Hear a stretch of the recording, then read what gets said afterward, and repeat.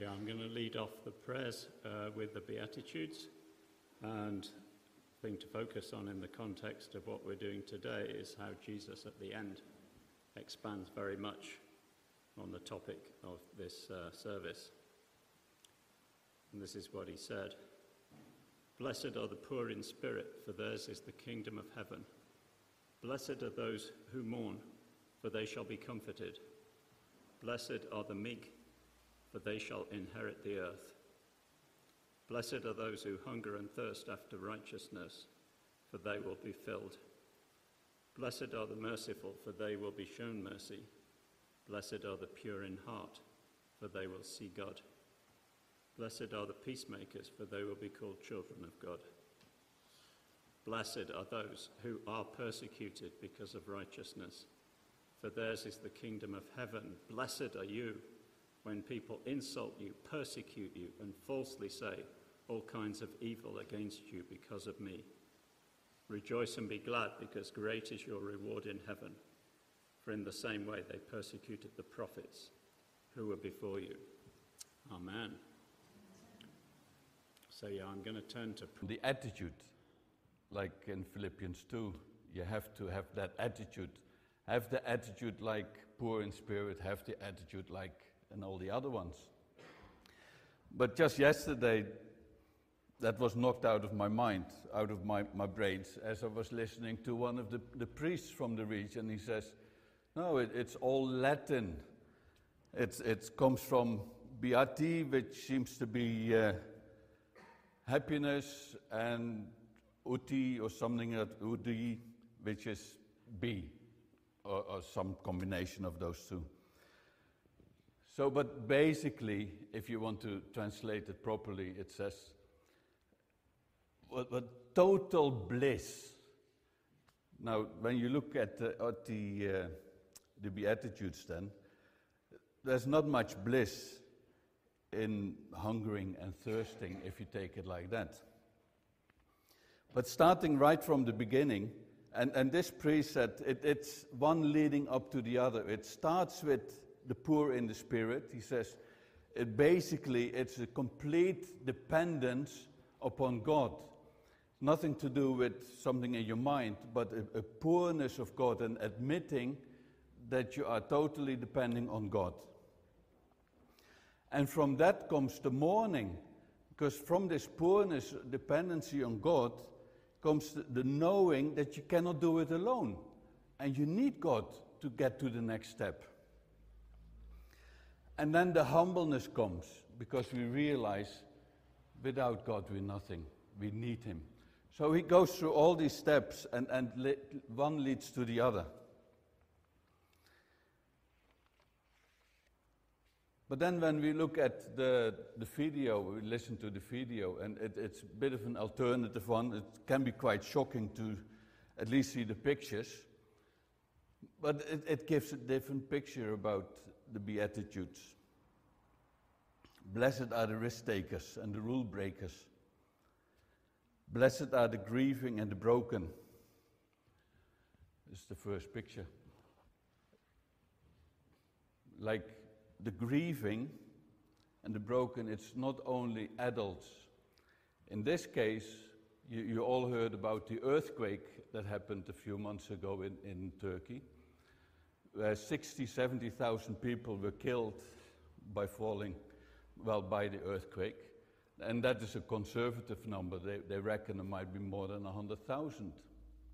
But they can't find out anymore, because the Turkish are moving the broken buildings into rubbish dumps and without checking whether there are any more bodies. But this boy is the only surviving of this Kurdish family. So he is grieving. And we can trust that God will look after a boy like that. He's probably not a mature Christian or whatsoever, but we know that his heart is directed to God, and we believe that God will look after him. And He will bless the grieving and the broken. And the sad thing with this is that this was a Kurdish pastor family in one of the Kurdish regions of Turkey, where now there's no Kurdish pastor, and the church is in danger of falling apart. that shows the second picture, like churches have been demolished. Like sometimes we pray like, oh, if there is an earthquake, don't let the church fall down. But it happens as well. Churches are also affected by earthquakes. You know, and it was a bad earthquake. The very nice thing that we are developing now and we're seeing is that Kurdish people from other regions, they are traveling to this Kurdish region to support the Kurdish Christians and the Kurdish people that are suffering. And Kurds from Georgia, from the Caucasus, they're traveling to Turkey. Kurds from Iraq, where they have a difficult life as well, the Christians, they're traveling to Turkey. From Syria, where they also had the earthquake, they're traveling to Turkey. And for the reason is that Turkey doesn't want to support the Kurdish people. Like the army has stopped the relief going into Kurdish regions and diverting it to the Turkish region. So the Kurdish are totally left by themselves. So then the Kurdish Christians, they have jumped in from the whole of the region to bring the help to their brothers and sisters.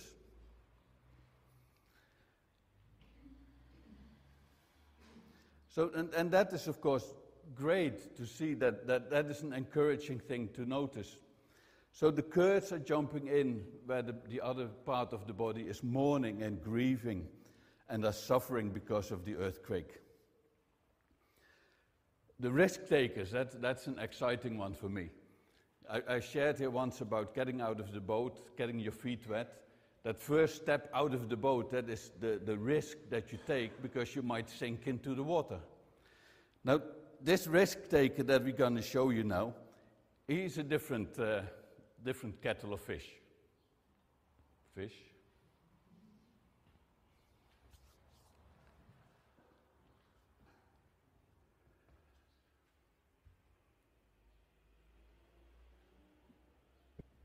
Now, this is an Uzbek believer, 100% deaf.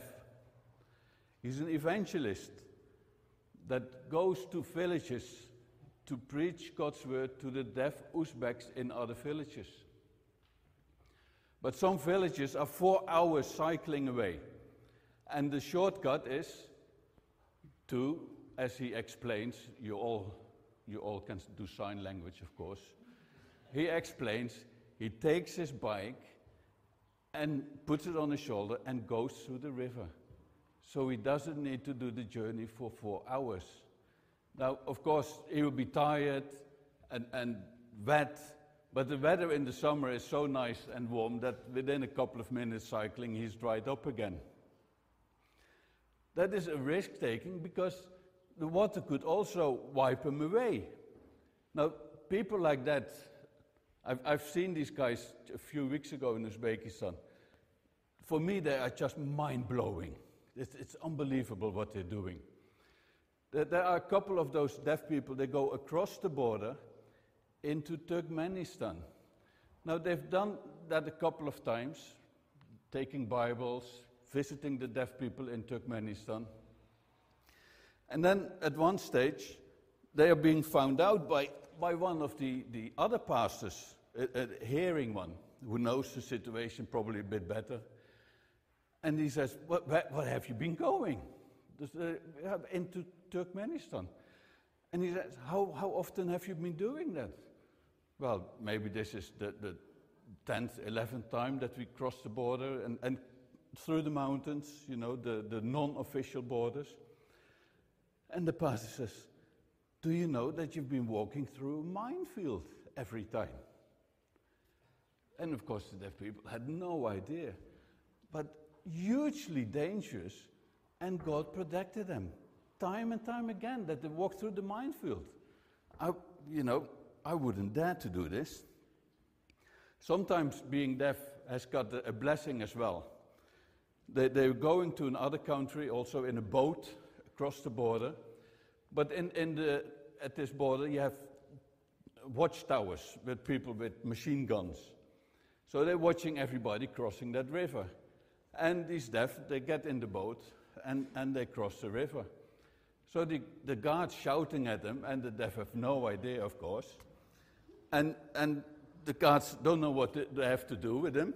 So they pick him up on the other side, and they say, didn't you realize that we were shouting at you?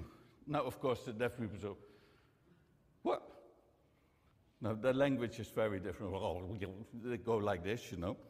And of course, the watchtower men, they know, okay, these people are deaf. But they're saying, look, we could have shot you. Every other person we would have been shooting at with our machine guns. And they put him in prison for 6 days, because that's the law, and they let him go. So in this case, it was quite profitable for these guys not to hear the warnings and had to return. They went there anyway, did their job, you know, afterwards again. And this deaf church, it's just blossoming. And you just wonder how they do this. I went to visit with a group, and it's not without danger. I went to visit with a group in a village, and I sat there at the table, and they get all the food ready, and during the meal they would do communion, as you do. It's a meal. You take it together while you're eating. And they're getting everything ready, and then suddenly they come running in, and they say, we have to go. The neighbors have been phoning the police or something. We have to go. So, and straight away in the car, and you move. And then sometimes the police comes in. They take everybody into the police office. You know, everybody gets a fine or whatever, and they let them go again. So even being deaf and nobody hears what you're saying, it's still dangerous. Even 2 weeks ago I was there. They took me in the car.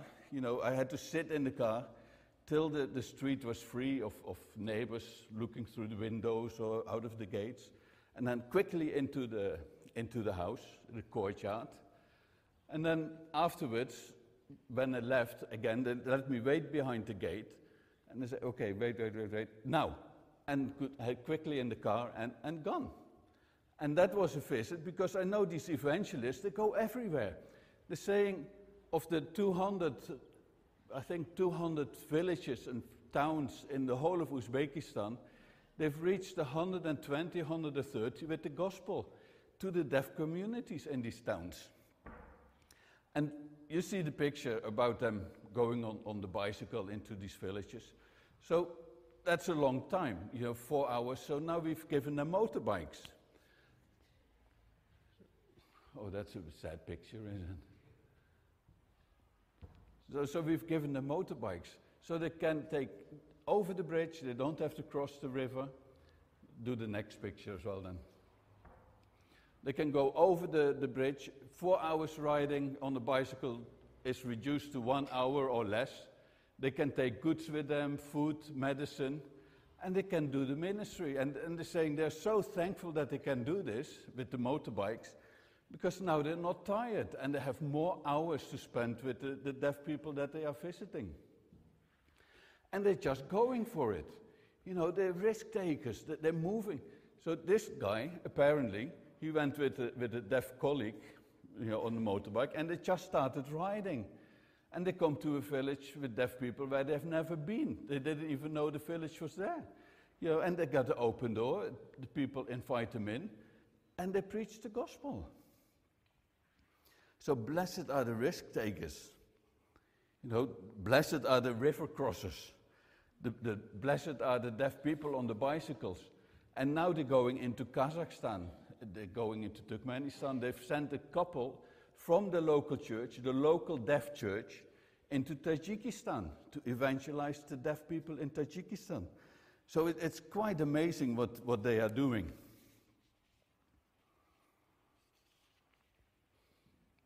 So then, of course, you have Iraq, where we have lived for 16, 17 years. Thankfully, we were there again a few weeks ago. And then talking about the people that are, they have a reason to run away. Last picture there. They have a reason to run away because this girl was married off to a family because she was a Christian, and they hoped she would return this to Islam. This was in last December.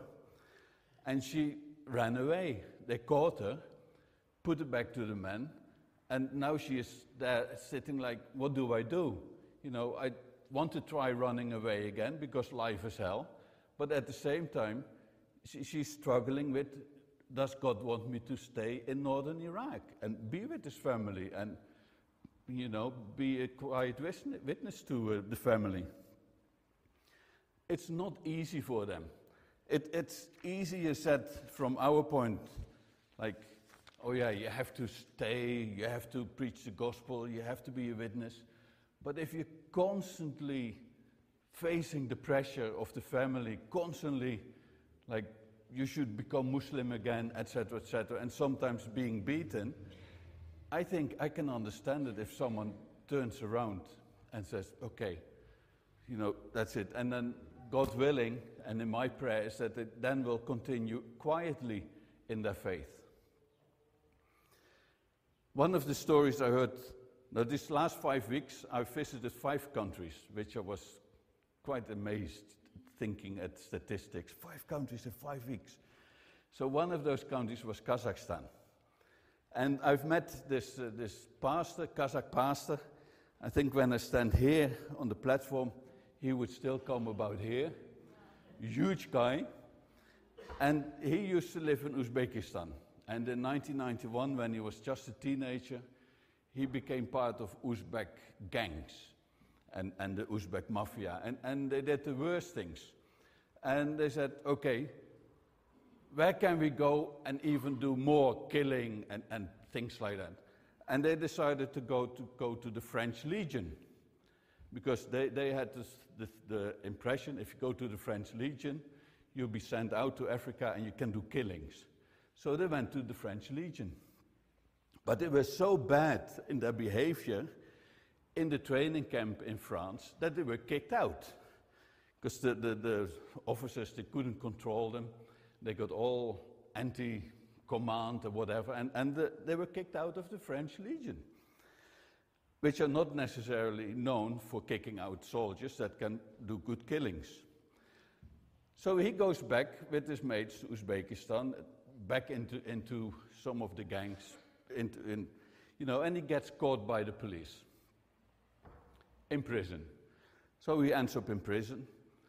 In the library, he finds a New Testament in Russian language, a New Testament, and he starts reading the New Testament. The guard says, after 2 weeks, you have to give it back, because someone else might want to read it. So but the next morning, he goes back to the library, takes it out again, and in 6 weeks' time, he's read through the New Testament, and he gives his life to Christ. There is value in what how is this group called, that bring Bibles to prisons and hotels and so? There is value in what the Gideons are doing. Bring a Bible to the prison. This guy reads the Bible, New Testament, reads it in 6 weeks, becomes a Christian, and now he is a pastor this size in the church in Kazakhstan. I think the secret there is that he tells you become a Christian otherwise. But it's amazing, by reading a gospel in the prison. And it's interesting how God works in different ways. Like Iran. The daughter, we all know Khamenei. Yeah? Not Khomeini, who created the Islamic Republic, but the present president, Khamenei. And one of his nieces becomes a Christian a few years ago. She becomes a Christian, goes to the house church, visits the house church regularly, and is an active Christian, committed to Christ. Khamenei, her uncle, hears about this, and he thinks, what is this? My family becoming Christian and going to house churches. We can't have this. So one Friday morning, when the Muslims have the prayer time and they're all in the mosques, he spends 2 hours preaching against the house churches. How evil they are, how bad they are, and nobody should go to the house churches because they're bad Christians, blah, blah, blah. Friday next week, the house churches are full with people. Because Khamenei spoke something against them, so there must be something in the house churches. And you might have heard the church in Iran, it's just blossoming, it's growing like anything. even these last couple of months when there is so much pressure and people are being killed left, right, and center, schoolgirls are being poisoned. You know, it's a really bad time in Iran. And people are coming to Christ. Also among the Kurds, there are like 12 million Kurds. We now have connections with 300 plus Kurdish pastors in that region. We never knew there were so many Christians, but 300 pastors who together, they're running like 500 plus Kurdish house groups. So it's amazing what the words of a president can do for Christianity. It's unbelievable. You know, but when you hear these things, you just get excited, do you? It's like, yeah, we want something else like this. It happened in China. You heard about the Tiananmen thing. Our specialist, he knows all about this. If you want to hear about the Tiananmen Square, go to the other guy. This is this size. You can't miss him. But after that oppression, what happened there are lots of Chinese churches because people started to look at what's there. Why is this happening? And we don't know how that worked, but after Tiananmen, there was a very strong Christian church in China. The best story I have is this one. And then I will close, but this story goes on for about an hour.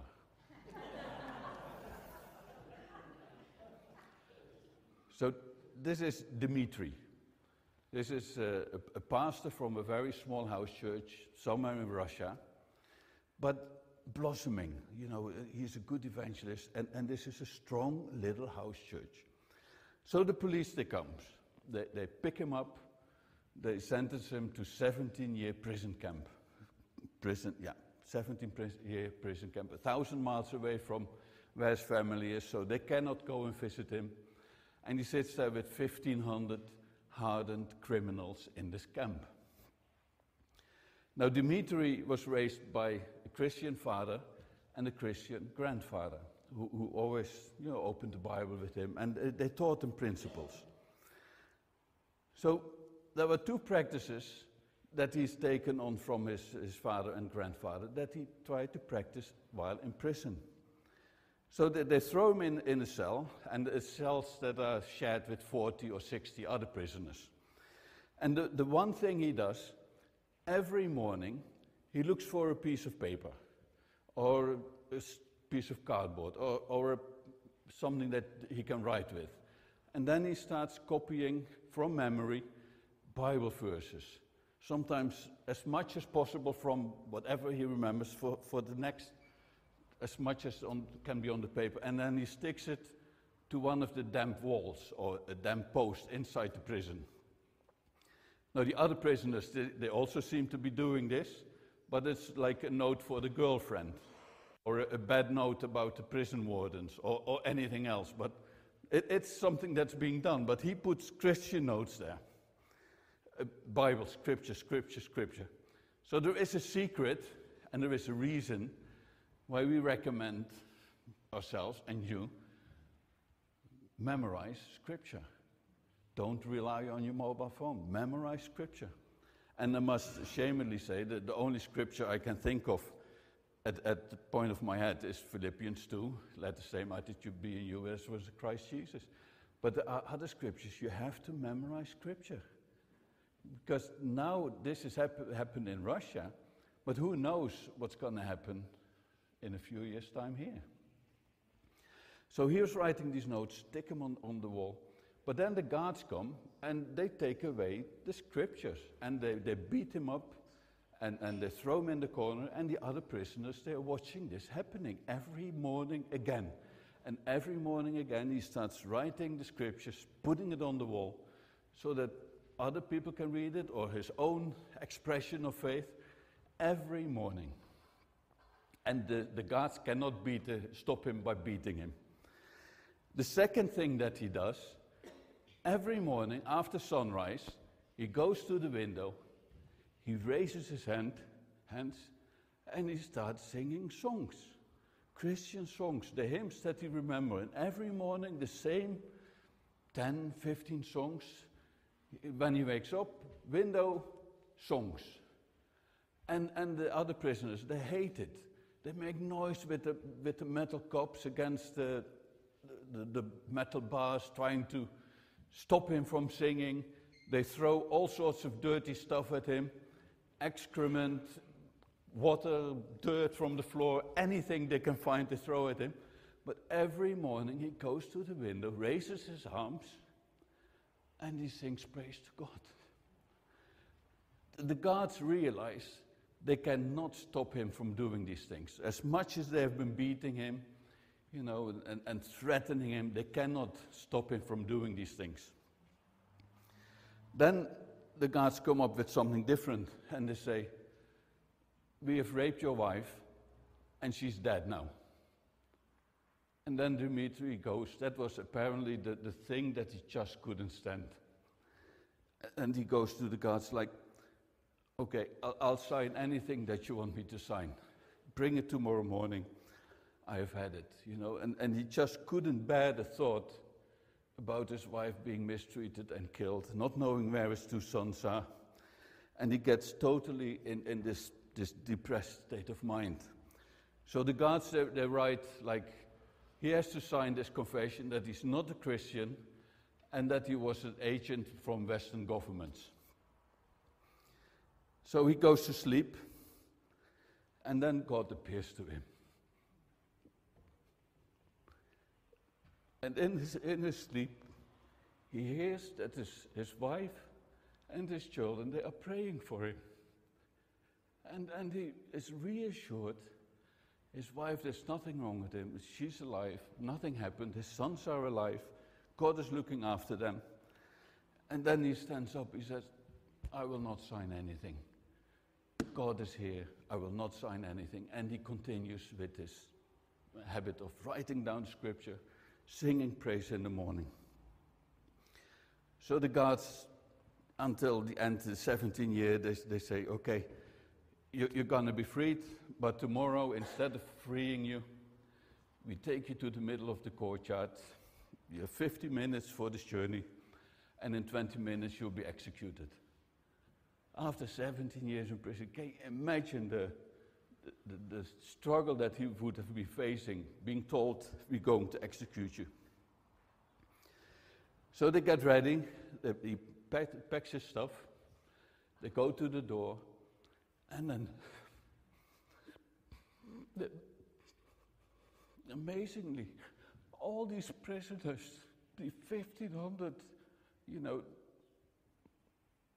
rough people, criminals, they stand up and they line where he's got to go, and they start singing the songs that he has been singing for 17 years. They sing praises to God. And the guards turn around and say, "We don't know who you are. We don't know who you are." And he says, "I believe in Jesus Christ, the Son of the living God."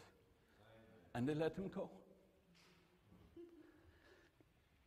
That kind of story is like, for the same, they might have taken him to that pole and executed him. But this story is so amazing that all these prisoners, after 17 years, trying to stop him from singing, trying to beat him up, the guards beating him up, trying to have him deny his faith, all these prisoners, they sing God's praises, all the songs that he's been singing for these 17 years every morning. And to close it off, his son is now the chaplain in this prison. It's like, how does God work? Let me finish reading Matthew 5, the last verses of the Beatitudes. Like the first 8 Beatitudes, it's like third person. Yeah, blessed are those, blessed are they, blessed are. But then verse 11, Jesus says, "Blessed are you when people insult you, persecute you, and falsely say all kinds of evil against you because of me. Rejoice and be glad, because great is your reward in heaven. For in the same way they persecuted the prophets who were before you. blessed are you. So when persecution comes to you, you are blessed if people falsely say something about you, falsely want to throw you in prison, falsely get you in front of the judge or whatever. When that happens, read these verses. Remember that many others have gone before you. With these stories, many people have been falsely imprisoned, and then you might follow their example. Blessed are you when people insult you, persecute you, and falsely say all kinds of evil against you because of me, because of Christ. Amen. Let's stand and just close in prayer, please.